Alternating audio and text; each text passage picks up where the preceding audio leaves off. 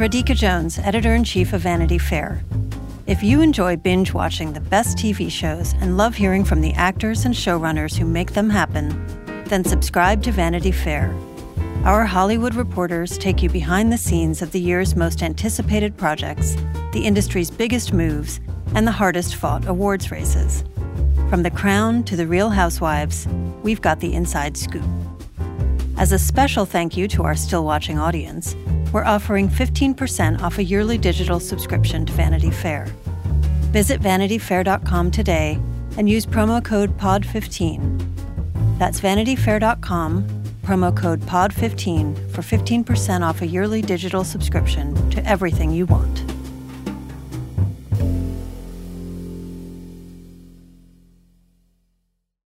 This episode is brought to you by Progressive. Are you driving your car or doing laundry right now? Podcasts go best when they're bundled with another activity. Like Progressive home and auto policies, they're best when they're bundled too. Having these two policies together makes insurance easier and could help you save. Customers who save by switching their home and car insurance to Progressive save nearly $800 on average. Quote a home and car bundle today at Progressive.com. Progressive Casualty Insurance Company and Affiliates. National average 12-month savings of $793 by new customers surveyed who saved with Progressive between June 2021 and May 2022. Potential savings will vary. AI is making waves in every field it touches. President Biden is now on TikTok, and the election draws closer each day. With so much going on in the world, it is hard to keep up with it all, let me tell you. Hi, I'm Kai Ryssdal, the co-host of Make Me Smart. It's a podcast from Marketplace. And every weekday, Kimberly Adams and I break down the latest in business and the economy with short daily episodes to make it easy for you to stay in the know. Listen to Make Me Smart wherever you get your podcasts.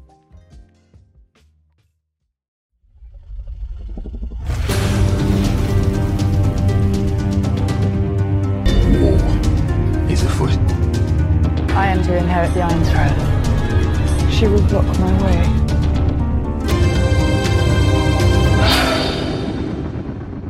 Hello and welcome back to Still Watching, the television podcast from Vanity Fair. We cover entire seasons of the hottest shows on TV, and right now we are diving deep into House of the Dragon, the Game of Thrones prequel series on HBO.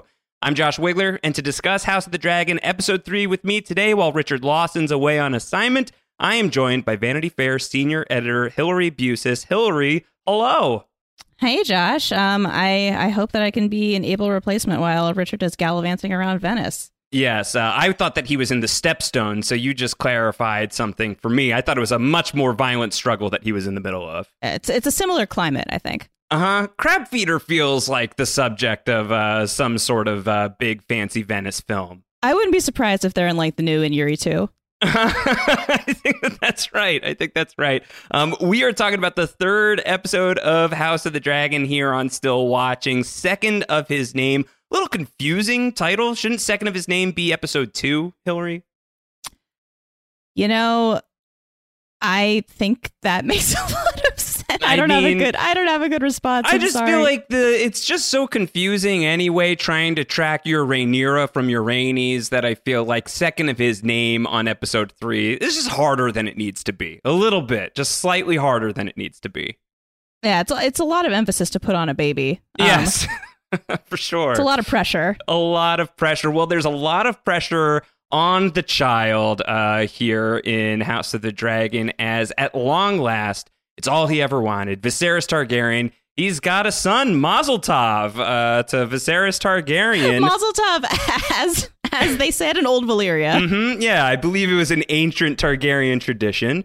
As we have a new Targaryen in the mix with Aegon II, after a 3-year time jump here between episodes 2 and 3. And we've got a lot to get into. It's not just the arrival of Aegon II, Second of His Name, the titular. It's also a big battle-heavy episode here on House of the Dragon, episode 2, as we are getting our first taste of war against the Crab Feeder here, Hillary. What did you think of episode 3? You know, I gotta say, I like palace intrigue a lot more than big battle scenes. just because I find it more interesting. I don't know. I don't know that the Crab Feeder War has really done that much for me, just because we don't really know who any of these people are yet. And so getting invested in this conflict that even Viserys and everybody else in King's Landing seems to be like not very concerned about. Like, right. it feels like a lot to ask us to invest in it at this juncture in the show when we're only in episode 3. Yeah, it maybe tells you something if even Viserys is like, oh, let's not think about the war. We don't have to talk about that. Like, the war is not that important. Yeah, the succession drama feels like so much more central. Eyes on me. Eyes on me, says Viserys. Yeah. Yes. Yeah, it feels a little, if we're not going to have a narrative that's going from place to place to place right away, and we're going to have this kind of more cloistered, more focused show, then suddenly having our attention split between these two far-flung locales when it doesn't necessarily even seem like the fight matters that much to the main storyline. I don't know.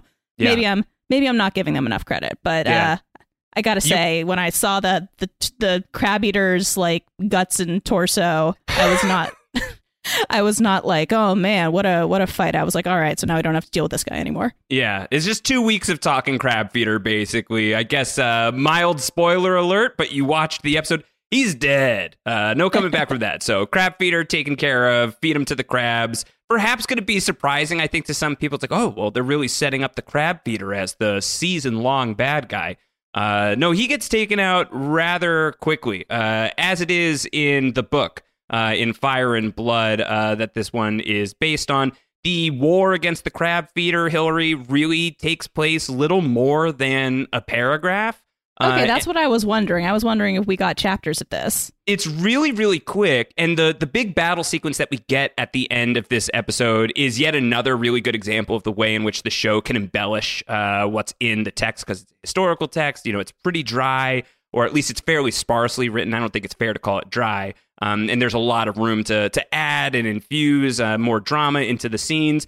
The way it's written in the book is effectively yada, yada, yada. At last, when Daemon came face to face with Kragus Crab Feeder, he slew him single-handed and cut off his head with Dark Sister. And that's how it's written. And you don't even see that, which is ironic enough, is the actual killing of the Crab Feeder happens off screen. The one detail that George R. R. Martin actually gives you in the book of how this battle played out. Oh, that's an interesting choice. There's actually a really great illustration in Fire and Blood from Doug Wheatley, who does the illustration, the artwork for the book.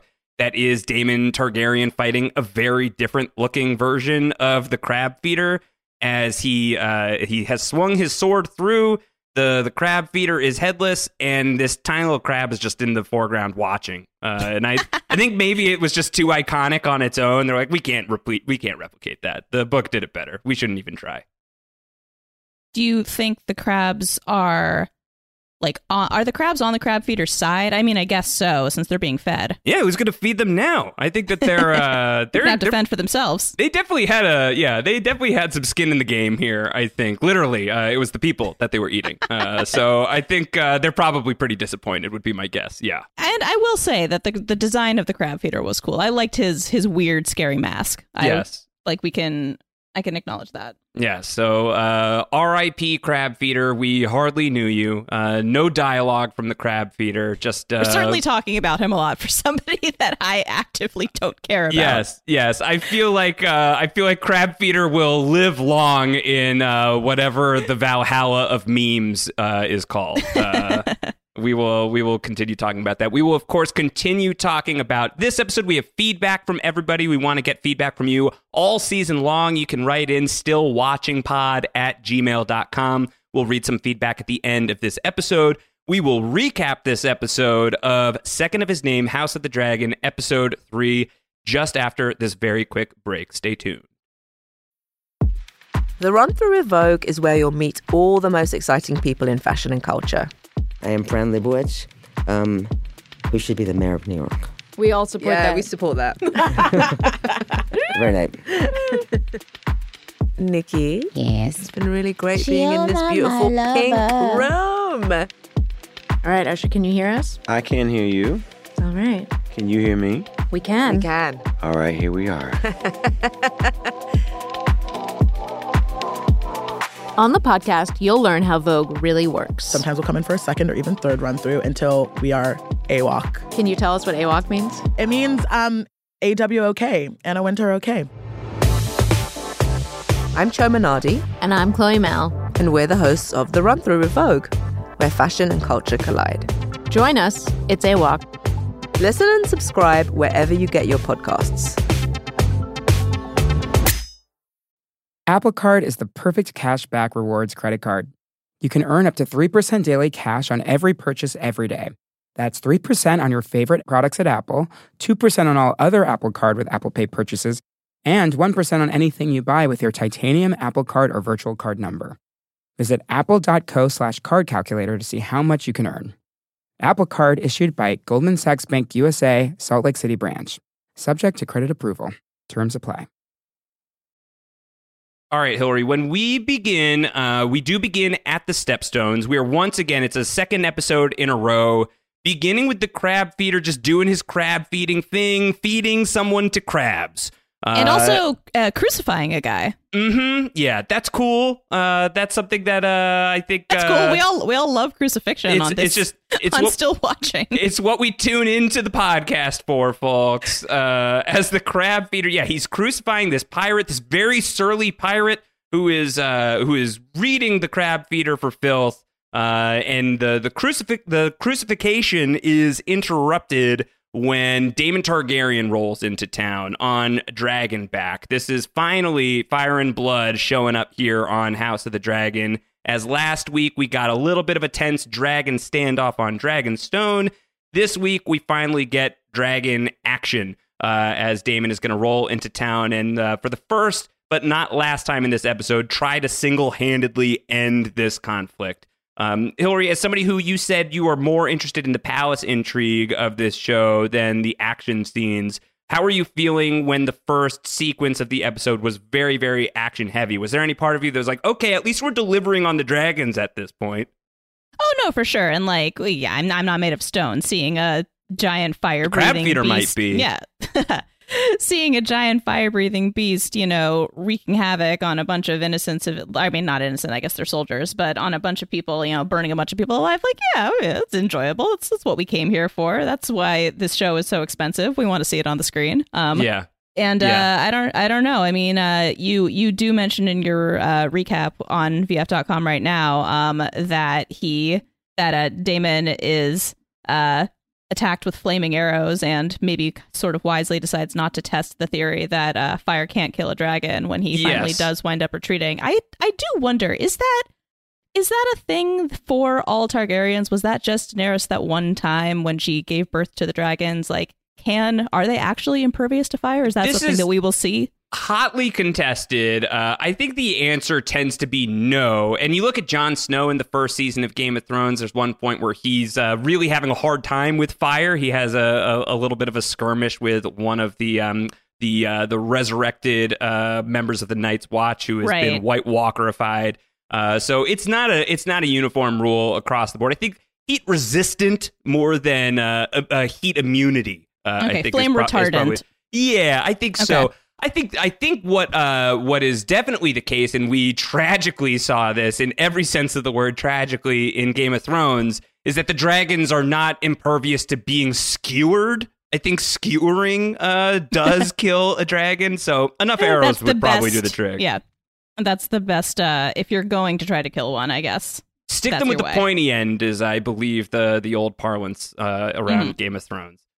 So yeah, he flies away. There's a great sort of blink and you miss it moment when, well, first of all, there's the scene when this one guy is rooting for Daemon and yes, Prince Daemon, I'm so happy you're here. And then he just gets crushed by the dragon, which is, I don't know. It was kind of, I don't know if it's just a lack of, these are such intense shows, Hillary, that you take the laughs where you can get them. But I definitely had like a pretty dark laugh at this poor guy getting crushed underfoot.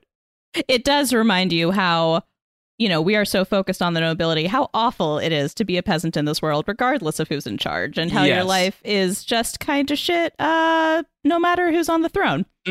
Pretty much. So I think really driving that point home. The other thing I really enjoyed about this opening sequence is Daemon is on Caraxes. He's on the Bloodworm, and he's flying around. He's calling out for the crab feeder, and he says, "Crab feeder, where are you? I'm going to feed you to your own crabs." And then he's surprised that the crab feeder doesn't show himself. Like, maybe a better sales pitch you need to work on here, Daemon. Like, okay, I'm going to hide for 3 years. I'm going to make sure he does not feed me to my crabs. Yeah, I was surprised, honestly, that there was such a big jump between last episode and this episode. I understand that there's a lot of story that they're trying to get through in this one season, but I still wouldn't have thought that we would necessarily just kind of do away with 3 years or 2.5 or however long it was in the blink of an eye. Yeah, so this is a really different thing that House of the Dragon is doing versus Game of Thrones. You know, in Game of Thrones, we are spanning however many years that the whole show spans, and it's on a pretty linear path. Here, in just 3 episodes of House of the Dragon, we have spanned 3.5 years already. So it was about a half year between episodes 1 and 2, and just within the space of episodes 2 and 3, and really this opening scene in episode 3, and then the very next scene that you get is a 3-year time jump. Alicent and Viserys are married. She is the queen. They have a son. It is his 2nd birthday. She is pregnant. She has another child on the way. You were shocked by this, Hillary. Are you surprised by the pace of it so far? It is. I mean, I knew going in that some of the younger cast members are going to be replaced by older ones, and so given that, I should have been expecting it. But still, it does sort of feel like we just met everybody, and now they're aging before our eyes, and we'll have like it's like seasons of The Crown compressed or something. And in the second half of the show might be kind of an entirely different show. Yeah, I think that's one of the reasons, not just the shared involvement of Matt Smith, that I think this show has gotten a lot of comparisons to The Crown, is there is this sort of generational idea. And I think that we're already skipping through time and we haven't done recasting yet. So it might give you an indication of how far spanning the storyline is on this show. So I'm curious to know how that's working for people, and especially if you out there are either excited about or dreading the big time jumps that are going to occur that make it so that Millie Alcock is not going to be Rhaenyra anymore. Emma Darcy is going to be showing up to play that character. Is that going to work for you? Is that something you are nervous about? Please write in. We would love to hear from you on that. stillwatchingpod@gmail.com. But we're here, Hillary, in this 3 years later time period. There's a big celebration. It is Aegon's 2nd name day. They're going to head to the Kingswood nearby and have this very exciting, lavish celebration for... Now, clearly none of them have watched Game of Thrones, or they would know never to attend a birthday, a wedding, yes, a bar mitzvah. No bar mitzvahs. Get out of here with all of that. There are no celebrations that turn out well. Everything should be very dry. You should just really go about your day as cleanly as possible. Nothing celebratory here in Westeros. Totally agreed. But Viserys wants to take his mind off of all of the politicking and everything that's going on in the Stepstones. No one is really letting him. We see Tywin Lannister here, who is going to be the first of 2 Lannister twins. New Lannister twins in the House of the Dragon here, Hillary. Step aside, Jaime and Cersei. We've got a new Lannister in the building, and a Lindsay Lohan situation in that they are both played by the same actor. Indeed, yes. Jefferson Hall is the actor who is playing Tywin Lannister, who you see in this first scene. He's imploring Viserys to think about if there was ever a time to turn your attention to the Stepstones. It's been going on for 3 years. We got to do something about it. So he's really making that pitch. But it's going to be Jason Lannister that we spend a lot more time with later in the episode. I was surprised to learn this, Hillary, that the actor who is playing these 2 Lannister siblings has already been in the Game of Thrones universe. This is his 3rd character in the Game of Thrones universe. Oh, yeah, so he's the Justin Theroux to Sex and the City of the Game of Thrones universe. Yeah, he is playing. So he's playing 2 distinct characters on this show. He also played Sir Hugh of the Vale in the first season of Game of Thrones. A really small part, but important, not insignificant in the first couple of episodes of the show. He's part of some of the Who Killed Jon Arryn mystery in the early going of the show.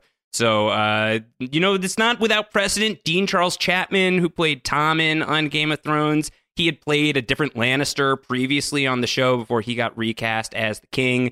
So I guess the throne, though, goes to Jefferson Hall for playing 3 distinct characters. I don't know who's coming for that crown anytime soon.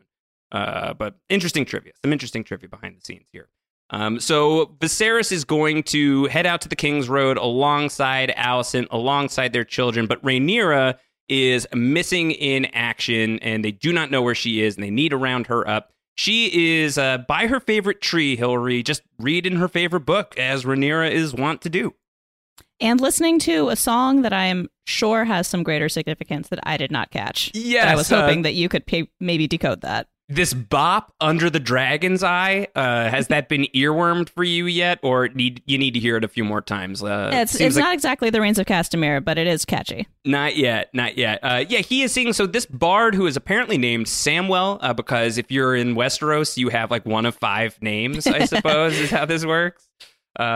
He's talking about she fled her ships, and she fled with her ships and her people. Her heart broke. The song that he's seemingly telling. The song he's seemingly singing tells the tale, I think, once again, of Nymeria, who we've heard about on the show already. This is the same story that Alicent and Rhaenyra were talking about back in this same setting in the premiere of the show. And she's also who Arya Stark will eventually name her direwolf after. Exactly, yeah. And she's also potentially, depending on where HBO wants to go with this, she is at the center of one of these other successor shows. 10,000 Ships is the name of that one. And it's the tale of this warrior queen, Nymeria, who is effectively the founder of Dorne. I think she's like credited as one of the real founding figures in Dorne. And I think that her story at least maps kind of aspirationally for someone like Rhaenyra, an unlikely conqueror, someone who's a unifying force, who has a big struggle. I think that a lot of the Nymeria story maps onto where Rhaenyra is positioned right now as the heir to the Iron Throne, but even from her vantage point, she feels like it's a long way to get there. Yeah. And certainly not a coincidence that it's a female hero. Exactly, 100%. So, and I think also not coincidental that we're once again getting that story, or a version of that story, underscoring a scene of Rhaenyra and Alicent together in this exact place where we first really saw them being really close, being close friends, and they are worlds apart at this point, as Alicent is now Rhaenyra's mother-in-law, and it's gotten awkward. It's gotten a little uncomfortable. Oh, man, yeah. There must be a special pain of seeing your father continually impregnating your former best friend. Yeah, that is definitely one of the circles of hell. I'm not sure which one, but it's in there. It's in there for sure. So Alicent is trying to encourage Rhaenyra. Come on, let's go. Your father is waiting. The hunt is going to be fun. And Rhaenyra is saying, is this the king's command? Is this yours? She says it's the king's command. And Rhaenyra says, well, then I'm coming, you know? And Alicent says, it doesn't have to be this way. None of this needs to be this way. How are you feeling about Alicent and Rhaenyra's relationship at this point, Hillary? Are you sympathetic to where Alicent seems to be coming to Rhaenyra with, where she's trying to say, we could still be friends. It doesn't have to be as tense as it's been. Well, it's funny. It does kind of seem like nothing has changed between, like, in their dynamic, even though there's been such a large amount of time since we last saw them. It kind of seems like they're frozen in where they were at the end of the last episode at this point of betrayal. It seems like it's still very fresh, which feels understandable, especially if you're a teenage girl. That's going to be a tough thing to swallow, a tough thing to get over. Yeah, I think so. 3 years might not be enough time. So they are going to get on to the King's Road. It's a very awkward carriage ride to the King's Wood. Viserys is like, oh, look at my son. Here's Aegon. Rhaenyra, you're going to be a great mother sooner or later. You're going to make me a proud grandfather. And Rhaenyra really wants nothing to do with this. This will be a very big theme throughout the episode, that she's having a hard time with her father. She is especially having a hard time with her father very clearly wanting to marry Rhaenyra off, that he is fielding a lot of different proposals for the potential heir to the Iron Throne, or at the very least, the princess here in Westeros. Rhaenyra wants to hear absolutely none of it. Yes, feels very much like the old trope of the, defiant princess that we've seen, I think, in a lot of fairy tale, medieval-esque fantasy stories before. Although, I don't know, given how young people are betrothed in this particular world that we're, talking about getting. I mean, this happens later in the episode that we're talking about betrothing potentially a 2-year-old. It's kind of surprising that she's managed to survive to 17 without having a marriage. Right. Yeah. It's a coup. 17 feels late in the game here in Westeros. She's already drying up. Yeah. Yeah. Old maid. Oh, yeah. Put her in the tower. Yeah. The whole thing with marry your 2-year-old brother, by the way, is just, just too far. Too far, Game of Thrones. Okay, so we reach the camp. We're seeing all these people who are here for this celebration. You get your first sighting of the aforementioned Lannister twins, a bunch of other lords and ladies, the Strong family, who I am a big fan of, Sir Lionel Strong, Lord Lionel, who has been giving Viserys a bunch of his counsel over the course of these past 2 episodes. He's here, and a couple of others as well, including his son, who we meet very briefly in this episode.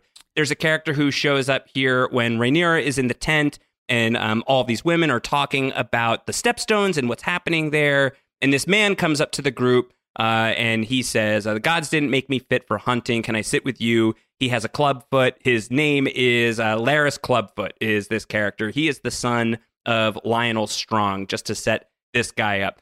Keep an eye on him.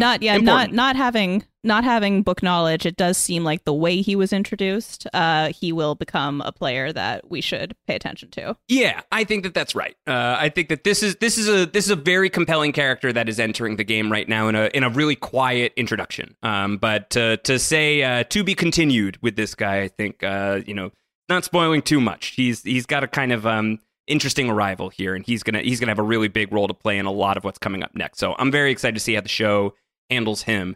There's another really quick thing that perked my ears as a book reader here, Hillary. There's this conversation that's happening where these women are mentioning someone named Joanna Swan, who is a character from the book Barely from Fire and Blood, is mentioned as one of these people who gets she is captured during the Crab Feeder's reign over the Stepstones.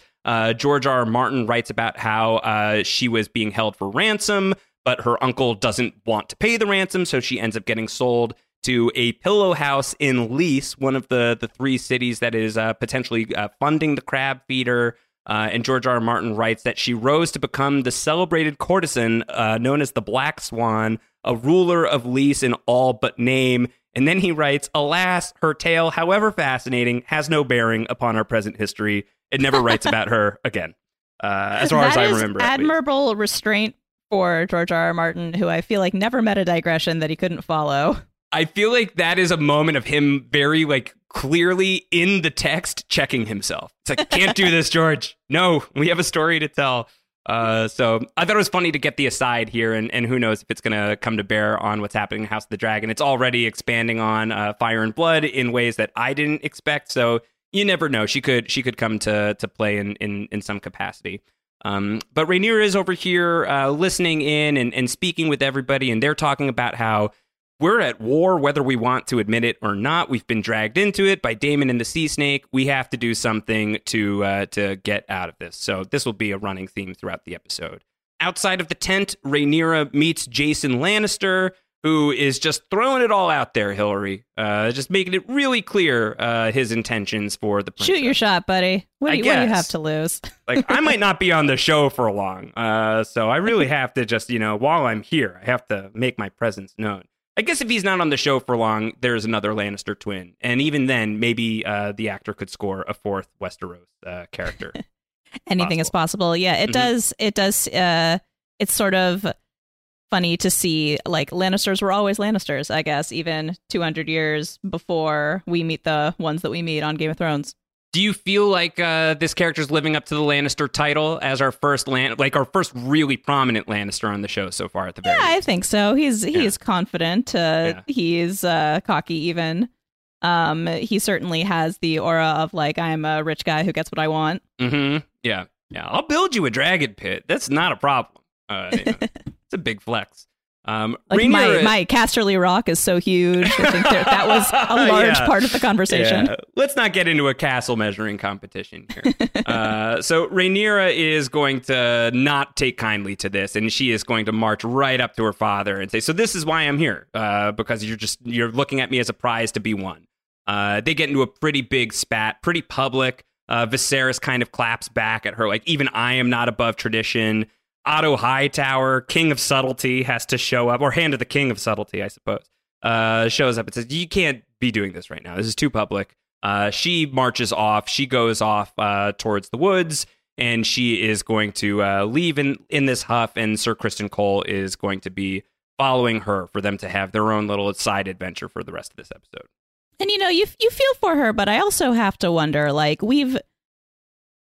she's part of this world. She grew up in this world. She must know that her getting married is kind of what she is supposed to do. There was she had that whole conversation with her mother right before she died about how, the women's battlefield is the childbed, and, this is what women do in this patriarchal society. Like, I feel like it's maybe a little less than believable that she would be so resistant to the idea that she has to get married. I think you seized on something really interesting earlier when you talked about how it felt like there was this moment in time that was frozen between Rhaenyra and Alicent, that they're both 17 at this point in the show now, but there are ways in which they feel younger still. Mm-hmm. And so I wonder about that. I wonder, how much did that betrayal, both from, at least from her vantage point, her best friend betraying her, certainly a big argument that her father is betraying her trust by marrying Alicent.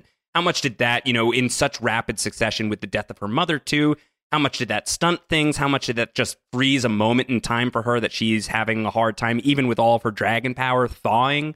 I think there's an element of that's happening with Rhaenyra, and whether or not some progress is made between her and her father by the end of this episode, it certainly seems like they leave this one on better terms than they left the last one, at the very least. Mm-hmm. Yeah, and I'm sure there will be another time jump between this and the next episode, and we'll have seen some sort of greater growth. Although I don't know, maybe not. If past is prologue, I suppose. So we are going to we're going to see that Criston Cole and Rhaenyra, they're going to be bonding in the woods. Criston wants to just head right back to camp now that he's caught up with her, but she wants to keep walking. It's a beautiful day in the Kingswood, so they are going to do that. Sir Criston Cole is talking about how he has as much success as anyone from his family is ever going to see. That he was, he was from common stock. He has been elevated to a position on the Kingsguard, and this is all thanks to Rhaenyra's power. So he tells her that if you're thinking you're powerless, I would hardly call you powerless. So it's a really big moment for Sir Criston Cole getting to kind of bare his soul to this person here, which is kind of, not really something that you expect from a member of the Kingsguard. They're supposed to really be kind of sturdy, strong, silent types. I don't know if you're getting any major takes on Criston Cole starting to develop for you, Hillary. I mean, I think I'm getting the major take that he and Rhaenyra are headed toward a boar hunt of their own, if you know what I mean. I believe I am picking up on the subtext. The vibes are not super subtle. Yeah. Neither of them particularly with much chill in this regard.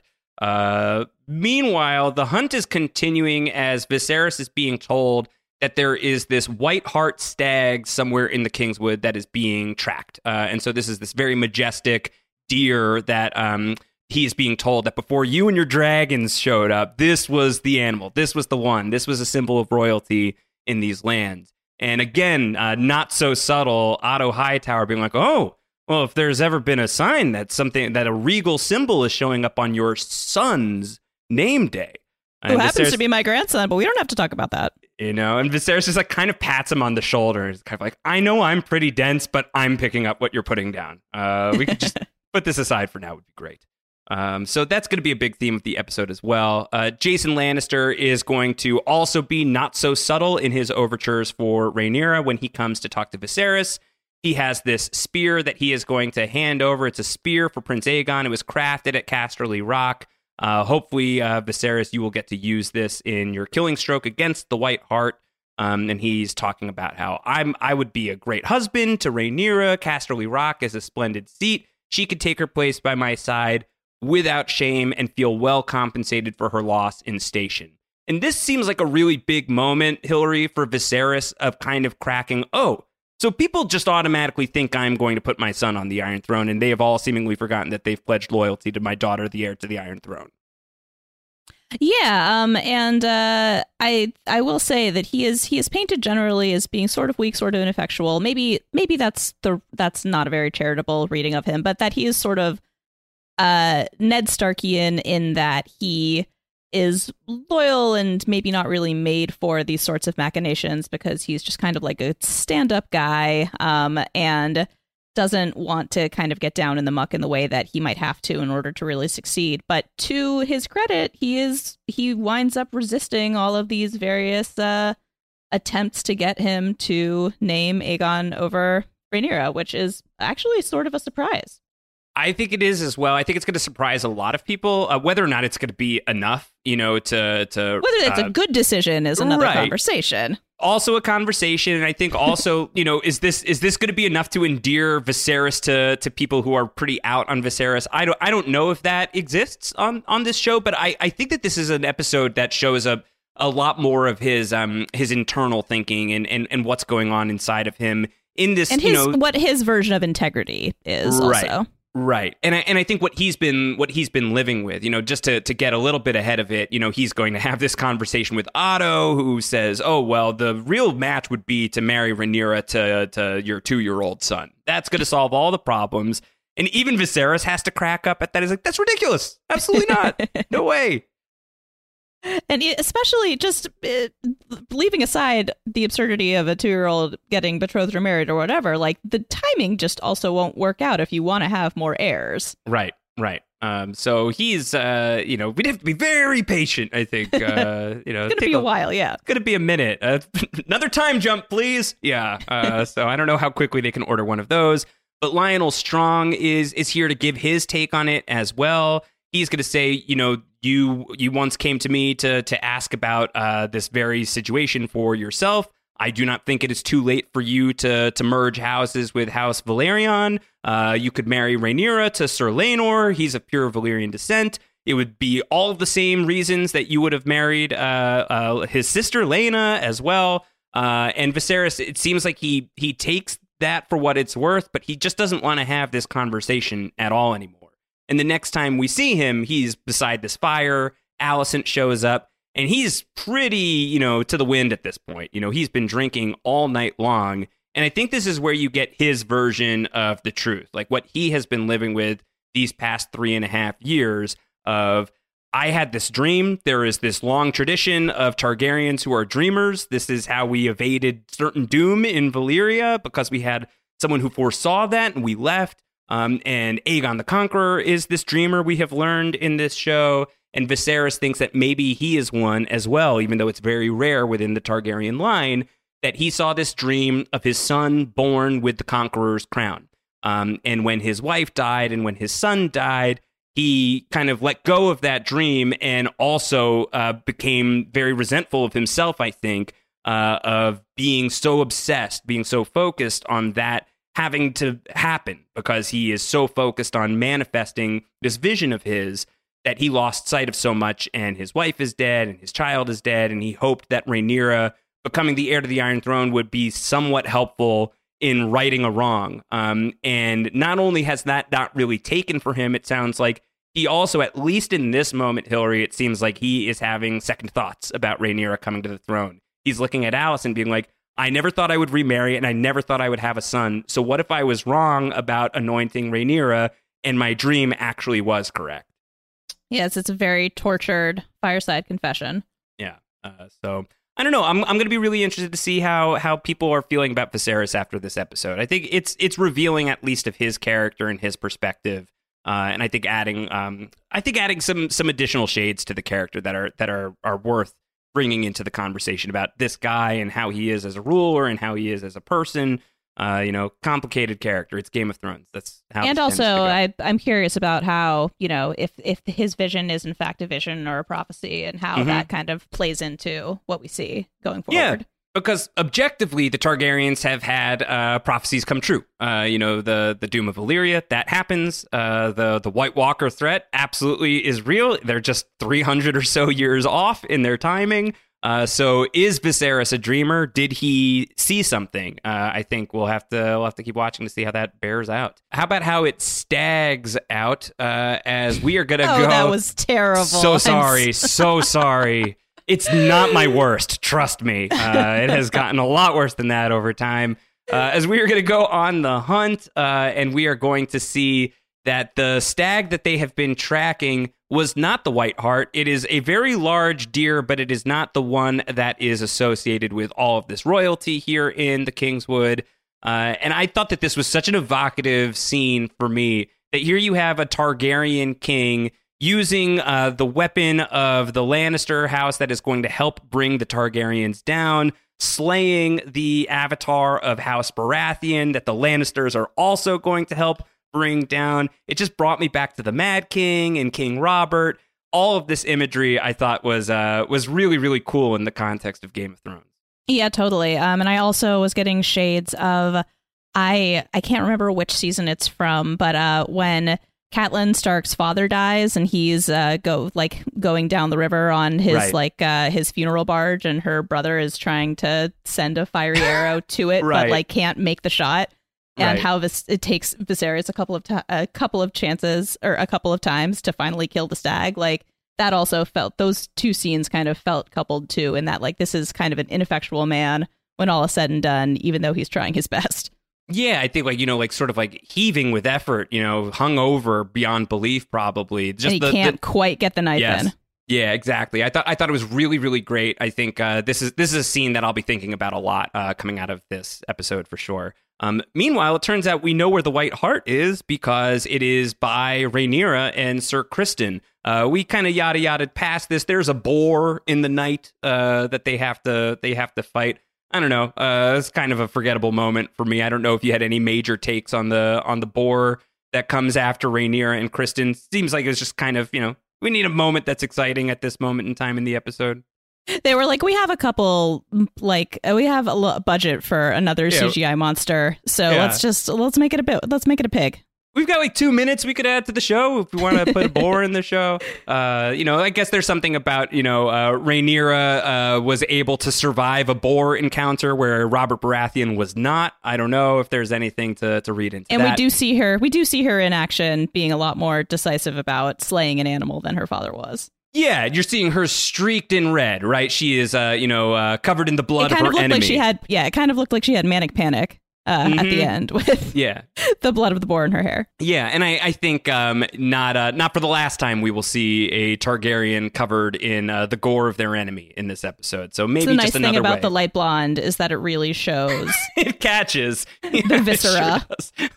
Yeah, really, really good for the camera. But no, here's the White Hart. So this is the one that they were all tracking and they were hoping to see, and that it would signal this is a good omen for anointing Aegon as your heir.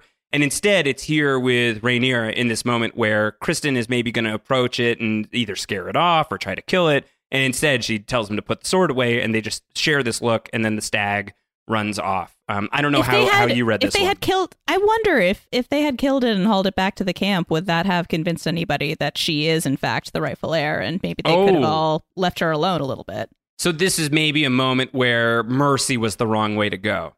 Well, if you're being cynical.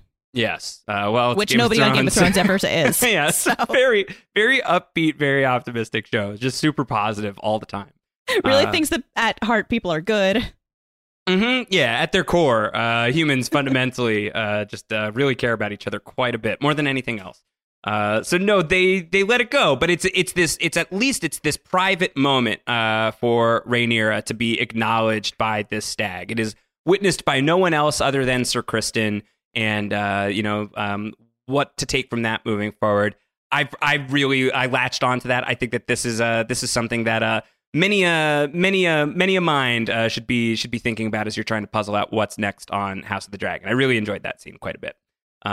They come back to the camp. They bring the pig back. That's exciting, but it's kind of an awkward homecoming. We don't really get to see the immediate aftermath of her being back. In no time at all, we are back in King's Landing, in fact.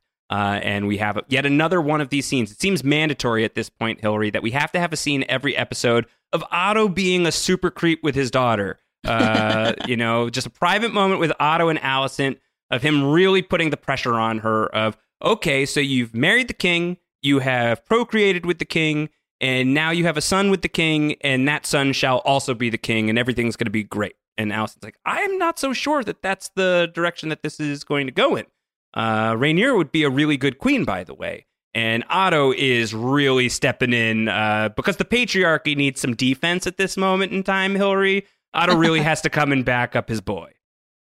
Yeah, it's really in danger of crumbling at any moment if they don't nip this threat in the bud. Yeah, it's the law of gods and men for a reason. Triple underline men there, Alicent. Come on. So he's really, laying it on pretty thick. And he's saying Viserys will listen to reason, but he'll never find reason on his own. You need to guide him. So I think getting this verbalized from Otto, the way that he kind of really feels about the king, not that it was hard to pick up on, again, not quite the master of subtlety, Otto Hightower, I think helpful at the very least to get that out there in language on the show. He does not seem to have a ton of respect for Viserys as a decision maker. Oh, yeah, for sure. He's a Jafar figure. Oh, yeah. No doubt. I hope he has a music number by the end of this one, when he sends Maegor's hold up into the air and sends it to the ends of the earth. Alicent's going to come to Viserys, and instead of talking to him about how their child together should be the heir to the Iron Throne, she instead pushes Viserys towards a different decision, that she is going to, see that he has received a letter from the Stepstones and how the war is going very poorly. And she is basically going to say, why are you leaving your brother out on the lurch? I know that you don't want to, you're not in a great place with Daemon. I know that you feel like it would be weak to go back on you haven't supported the war up to this point. But is it better for the realm if the crab feeder is still alive, or is it better for the realm if the crab feeder is dead? And Viserys says, that's a great point. I'm going to send help. So Alicent is showing up to guide Viserys towards a decision. It's just completely different from anything that Otto has in mind for her. So I thought that this was a really compelling moment from Alicent as a character, one of her first real acts as queen that we've gotten to see. Yeah, and it's I think it's a more interesting choice to not make her this very conniving figure, that she does have loyalty to her friend, that she is not just kind of looking out for herself and her family's interests. There are plenty of characters like that in this universe. And I don't know, you would maybe expect a girl who kind of maneuvered into becoming queen to be that way. But she isn't. No, she is not. So she is guiding Viserys towards that decision. When we next see Viserys, he is at the small council. He is finalizing the details of that. He's going to be sending, I think we hear 2,000 men he's going to be sending to the Stepstones, who are going to be very confused when they get there in a few weeks and find out that the crab feeder has just been decapitated already. So, all this travel for nothing? Do we still get paid? So Viserys is going to talk to Rhaenyra here instead, and they're going to kind of recap their journeys through this episode and try to, find a bridge between their two perspectives. And he is effectively going to tell her, I know that you think that I am passing you over. I am not, but you do need to get married. You must marry, he says, strengthen your own claim, shore up your succession, multiply. As to your match, make it yourself, search him out, find one that pleases you as I did. So he is leaving her with the marching orders of, you need to get married if you're going to secure your claim to the Iron Throne, but don't let me force the match upon you. You get to pick it yourself. Which I guess it feels like, a compromise that one could live with. It's better than coming to her and being like, so listen, you're going to marry your 2-year-old brother. Certainly better than that. If these are the two options. Look, if you want to marry your 2-year-old brother, that's between you and your 2-year-old brother, but I am not going to force that on you. Won't be me. Oh man, I don't know who would choose a 2-year-old. Mm-hmm. Yeah. I mean, you would be cleaning up after him a lot. Yeah. Tough deal. He does tell her, he says, you're not totally wrong. He says, I did waver at one time but I swear to you now on your mother's memory, you will not be supplanted. So how are you taking this from Viserys, Hillary? He is pretty declaratively telling Rhaenyra in this moment of the two of them together alone, you're the heir to the Iron Throne. You are my choice to sit on this thing when I am gone, and I'm not changing my mind. I almost did. I'm not doing it. You're the heir. I mean, unless something changes dramatically, it certainly sounds like he thinks this is what's going to happen. I mean, there's still the matter of his rapidly putrefying flesh that we didn't really get very much into this episode. Do you think that got any better in these 3 years in this time jump? I think that generally speaking, in the Middle Ages, medicine worked, and they knew what to do. And with time, ailments got better. Between that and time healing all wounds, I feel like we should be out of the woods on this one. Oh, yeah. He's going to live a long and happy life. I have no doubt. No question about it.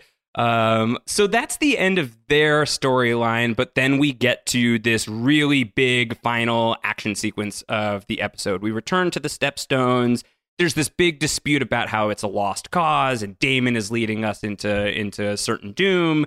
And then the king's message arrives, and Daemon reads the letter, and he does not like what he hears. He does not like the offer of help at all. I think he's here because he wants to, whether he wants to prove something to his brother or to himself. Hillary, I think he does not want this war to be ended due to circumstances that are beyond his calling. So he's men would literally turn down 2,000 ships and attack the crab feeder on their own, then go to therapy. Yes, that's right. So he is going to skip his therapy appointment and instead go alone straight to the crab feeder's doorstep, sword in hand, flag in hand. He is going to draw a bunch of the crab feeder's men to him. Tons of archers watching from the distance, ready to go. And I don't know, were you surprised that then Daemon just decides to basically do this thing? He's like, okay, I'm just going to go 1 versus 4,000 right now. This is fine. Yeah, certainly. I mean, it's what I guess a rash and bold warrior man. It's not out of character, maybe. It's a little insane that he manages to avoid somehow any kind of major injury when he's the only person against an entire army. But, you know, it's Matt Smith. I didn't think he was going to die this soon in the season. I had to do some math here, and I had to watch this a couple of times because I needed to make sure I got this right. So it's about 55 minutes and 42 seconds into the episode when the fighting starts during this scene. And in between that and 57 minutes and around 19 seconds, that's when Daemon gets shot with a couple of arrows and his run is ended. He kills 16 people in that period of time. 16 individuals he at least makes extreme physical contact with, if not all the way kills. No dragon, just him and a sword. Just him and Dark Sister, a great, ancestral Valyrian sword that people are really excited about being here on the show. It's just him and his sword, and that's it. And he takes down, it's either 15 or 16. I couldn't confirm the 16th kill, Hillary, but I think that it's 16 people that he takes down before he is shot by arrows. And it is wild. It is a very wild scene, and eventually he's joined in the fight by all of his allies. We see the arrival of Sea Smoke, a new dragon to the show that we have not seen previously here. This is Lord Laenor's dragon, Sir Laenor. My apologies. This is his dragon that we are seeing, not for the last time, I am sure. And that firepower and the arrival of the Sea Snake and everybody fuels Daemon with enough time to, I guess, either quickly heal from or at the very least ignore the 3 arrows imbued within his body to go and chase down the crab feeder and just end this thing off screen. And just cut him in half. That's how you do it, I guess, every once in a while. So he... if you've been to Baltimore, you know that's how you eat a crab. That's how you... Is that right? I've been doing it wrong.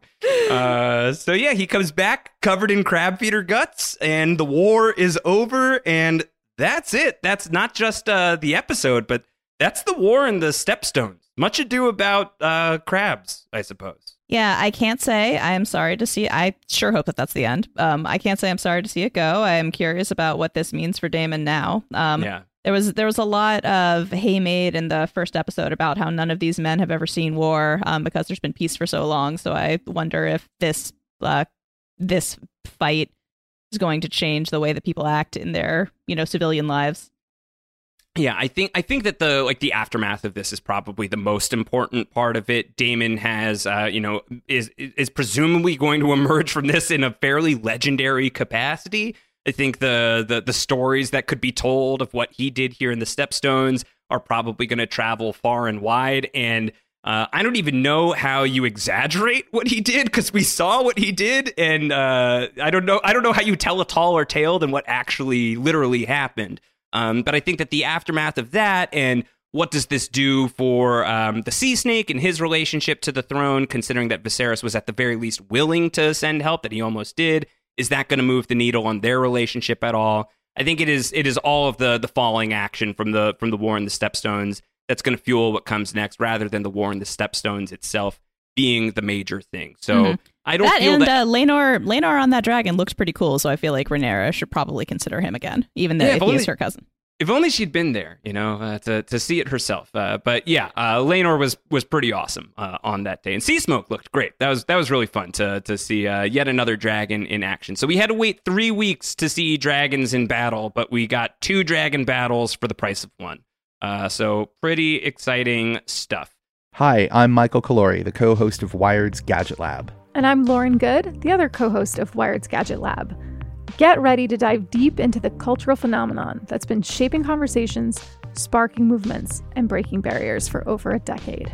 The new 3-part docuseries, Black Twitter, A People's History, based on the groundbreaking Wired cover story by Jason Parham, explores everything from the fun, games, and inside jokes that characterize the early years of Black Twitter to the social movements, the voices, and the hashtags that made Black Twitter an influential force in nearly every aspect of American political culture. Join us as we unravel the threads of this digital community, tracing its origins, celebrating its triumphs, and exploring its impact on society at large. Watch the series from Onyx Collective in association with Wired Studios, premiering on Hulu on May 9th. Hillary, we've got some feedback from the Still Watching listeners. Of course, you can send your feedback in stillwatchingpod@gmail.com. The first question we got, Hillary, this was from Bridget. Bridget had written in and said, if females are a big part of this series, I find it odd there are no female co-EPs with Miguel Sapochnik and Ryan Condal. Game of Thrones showcased a lot of female directors, so I find it odd that this show wouldn't continue that trend, especially if women are going to be the main focus. I think that this email came our way, Hillary, before the news dropped this week. Really explosive, surprising news that Miguel Sapochnik, who is a longtime veteran of the Game of Thrones franchise, has helmed so many of the most notable episodes of Game of Thrones, from Hardhome to the Battle of the Bastards, the Winds of Winter, and yes, even the one you couldn't see, The Long Night, was a co-showrunner on season 1 of House of the Dragon, directed numerous episodes of the season.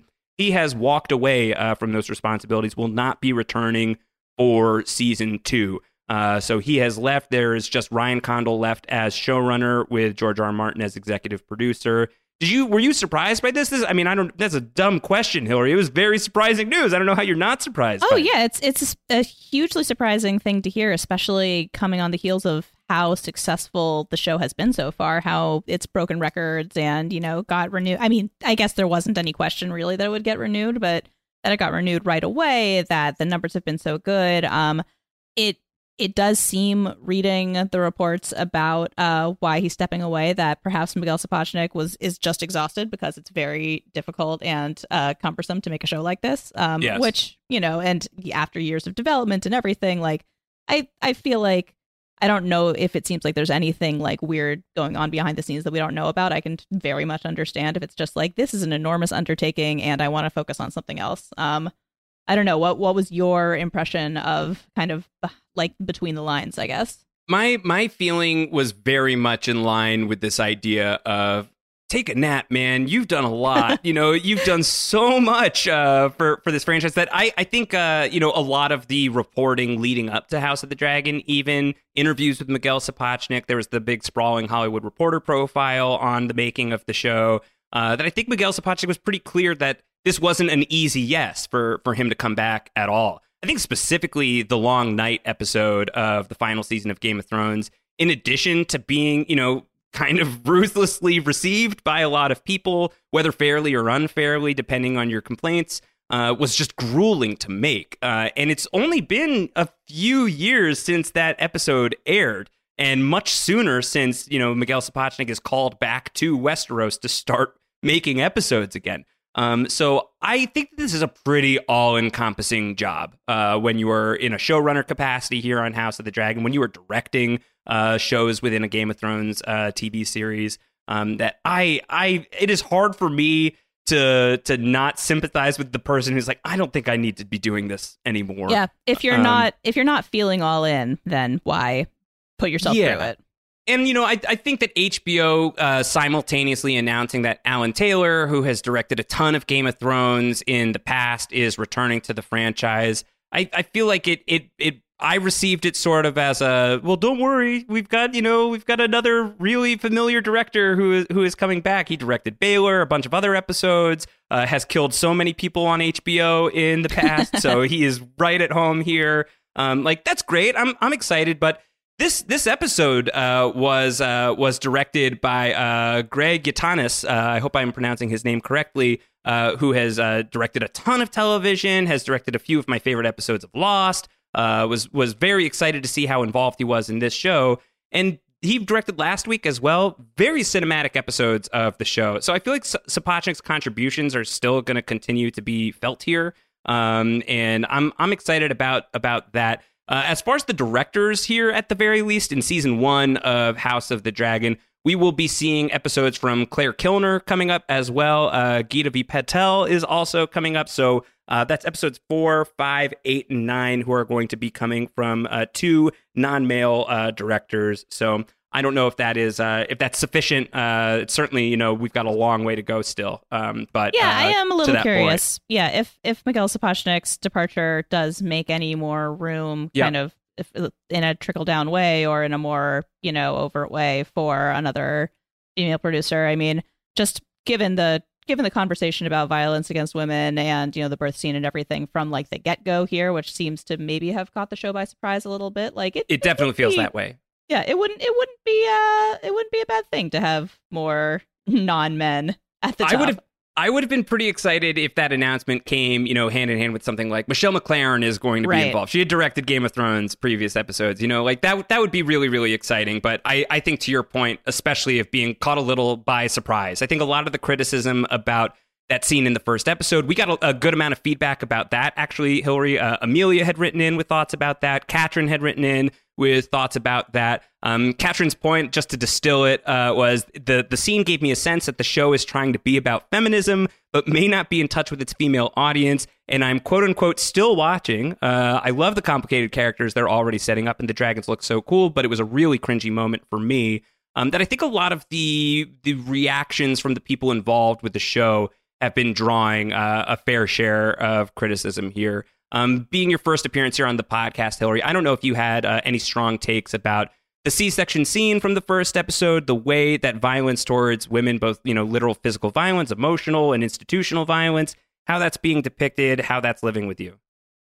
Well, it is probably a valid data point to note right now that I happen to be 9 months pregnant. Yes, that's right. And so given that, I do not envy you having to edit material surrounding this show and reading into it and everything. I always dread sending you a recap, Hillary.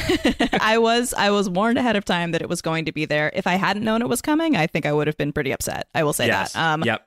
It's a tough scene to watch. And yeah, I mean, I think I agree with what some of our listeners have said, that, it had good intentions, but sort of still felt like it wasn't really necessary. Like, did we have to see everything we saw? Did we have to hear her tortured screams? Like, I don't know, kind of made me think back to, Sansa's rape on Game of Thrones, where it kind of felt like the show was trying to skirt criticism by not showing it, but like keeping the camera trained on Theon watching her instead.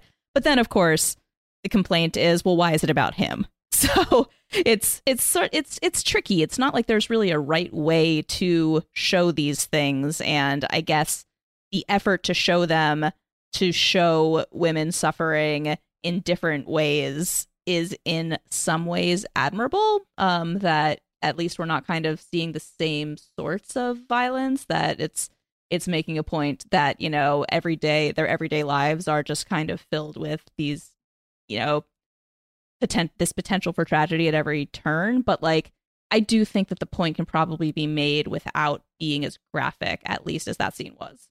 Yeah, absolutely agreed. This came our way from Mickey. We had last week on the podcast, Richard and I had put out the call for what everyone was thinking about Viserys and Alicent as a new couple here, the new it couple in Westeros. Couple. Yeah, I suppose. And what they were thinking about the power dynamics within that specifically. And so this came to our feed from Mickey. Mickey wrote in and said, I had thoughts about King Viserys and Alicent.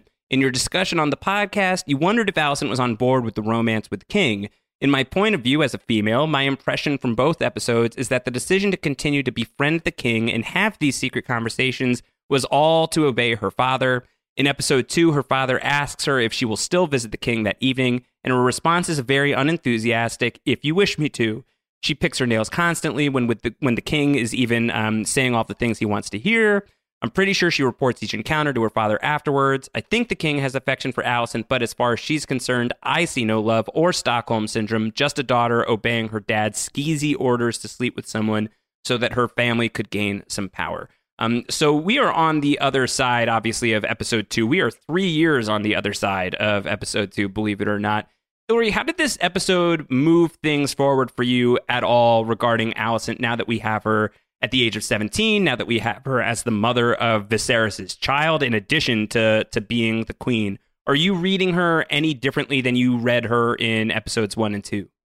Yeah, I mean, I think her decision to not push for Aegon, but to push for Viserys to send aid to Daemon felt like, you know, kind of a big decisive moment for her, stepping out from under what her father wants and kind of being a queen on her own terms. Like, she's clearly been forced into this position. I don't think that there's any question that she wanted to marry her friend's father when she was 15. But it seems like she's starting to figure out a way to navigate this position in a way like her, you know, on her own terms. Yep.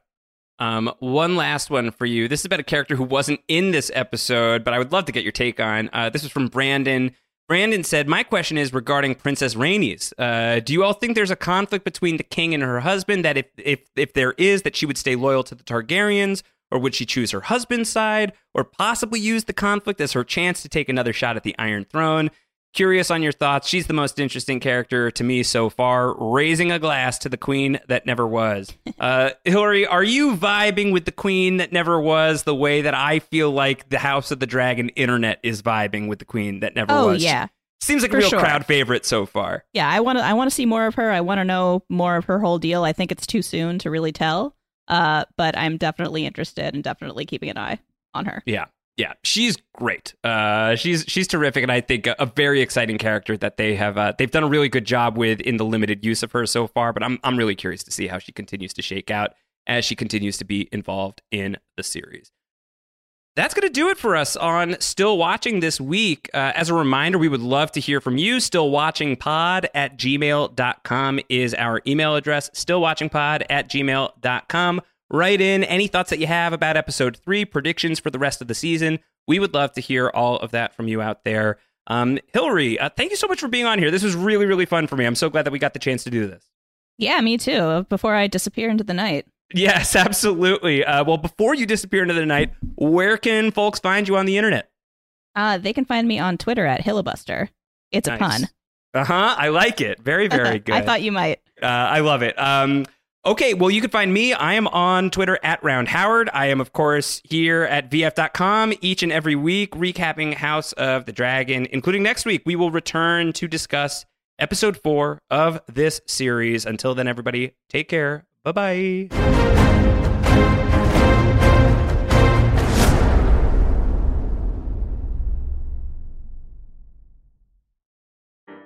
We've all been there before. You're planning a dinner party or having family over or even just cooking for yourself when all of a sudden it starts to feel overwhelming. I live in a very small one-bedroom apartment with a very small kitchen. I can't figure out what to serve besides water soup at this point. I'm Chris Morocco, food director of Bon Appetit and Epicurious, and this is Dinner SOS, a new podcast from Bon Appetit. Maybe it's a last-minute party with no menu inspiration, a kitchen with no space, a toddler who will only eat buttered pasta. Name your dinner emergency. We're here to help. Here's how the show works. On each episode, we'll take a call from a home cook facing a real dinner emergency. Then, I'll work with one of our editors or someone from our amazing test kitchen to try and solve it. Because cooking for the people you love should inspire joy, without a side of stress. Make sure you're following Dinner SOS wherever you're listening now.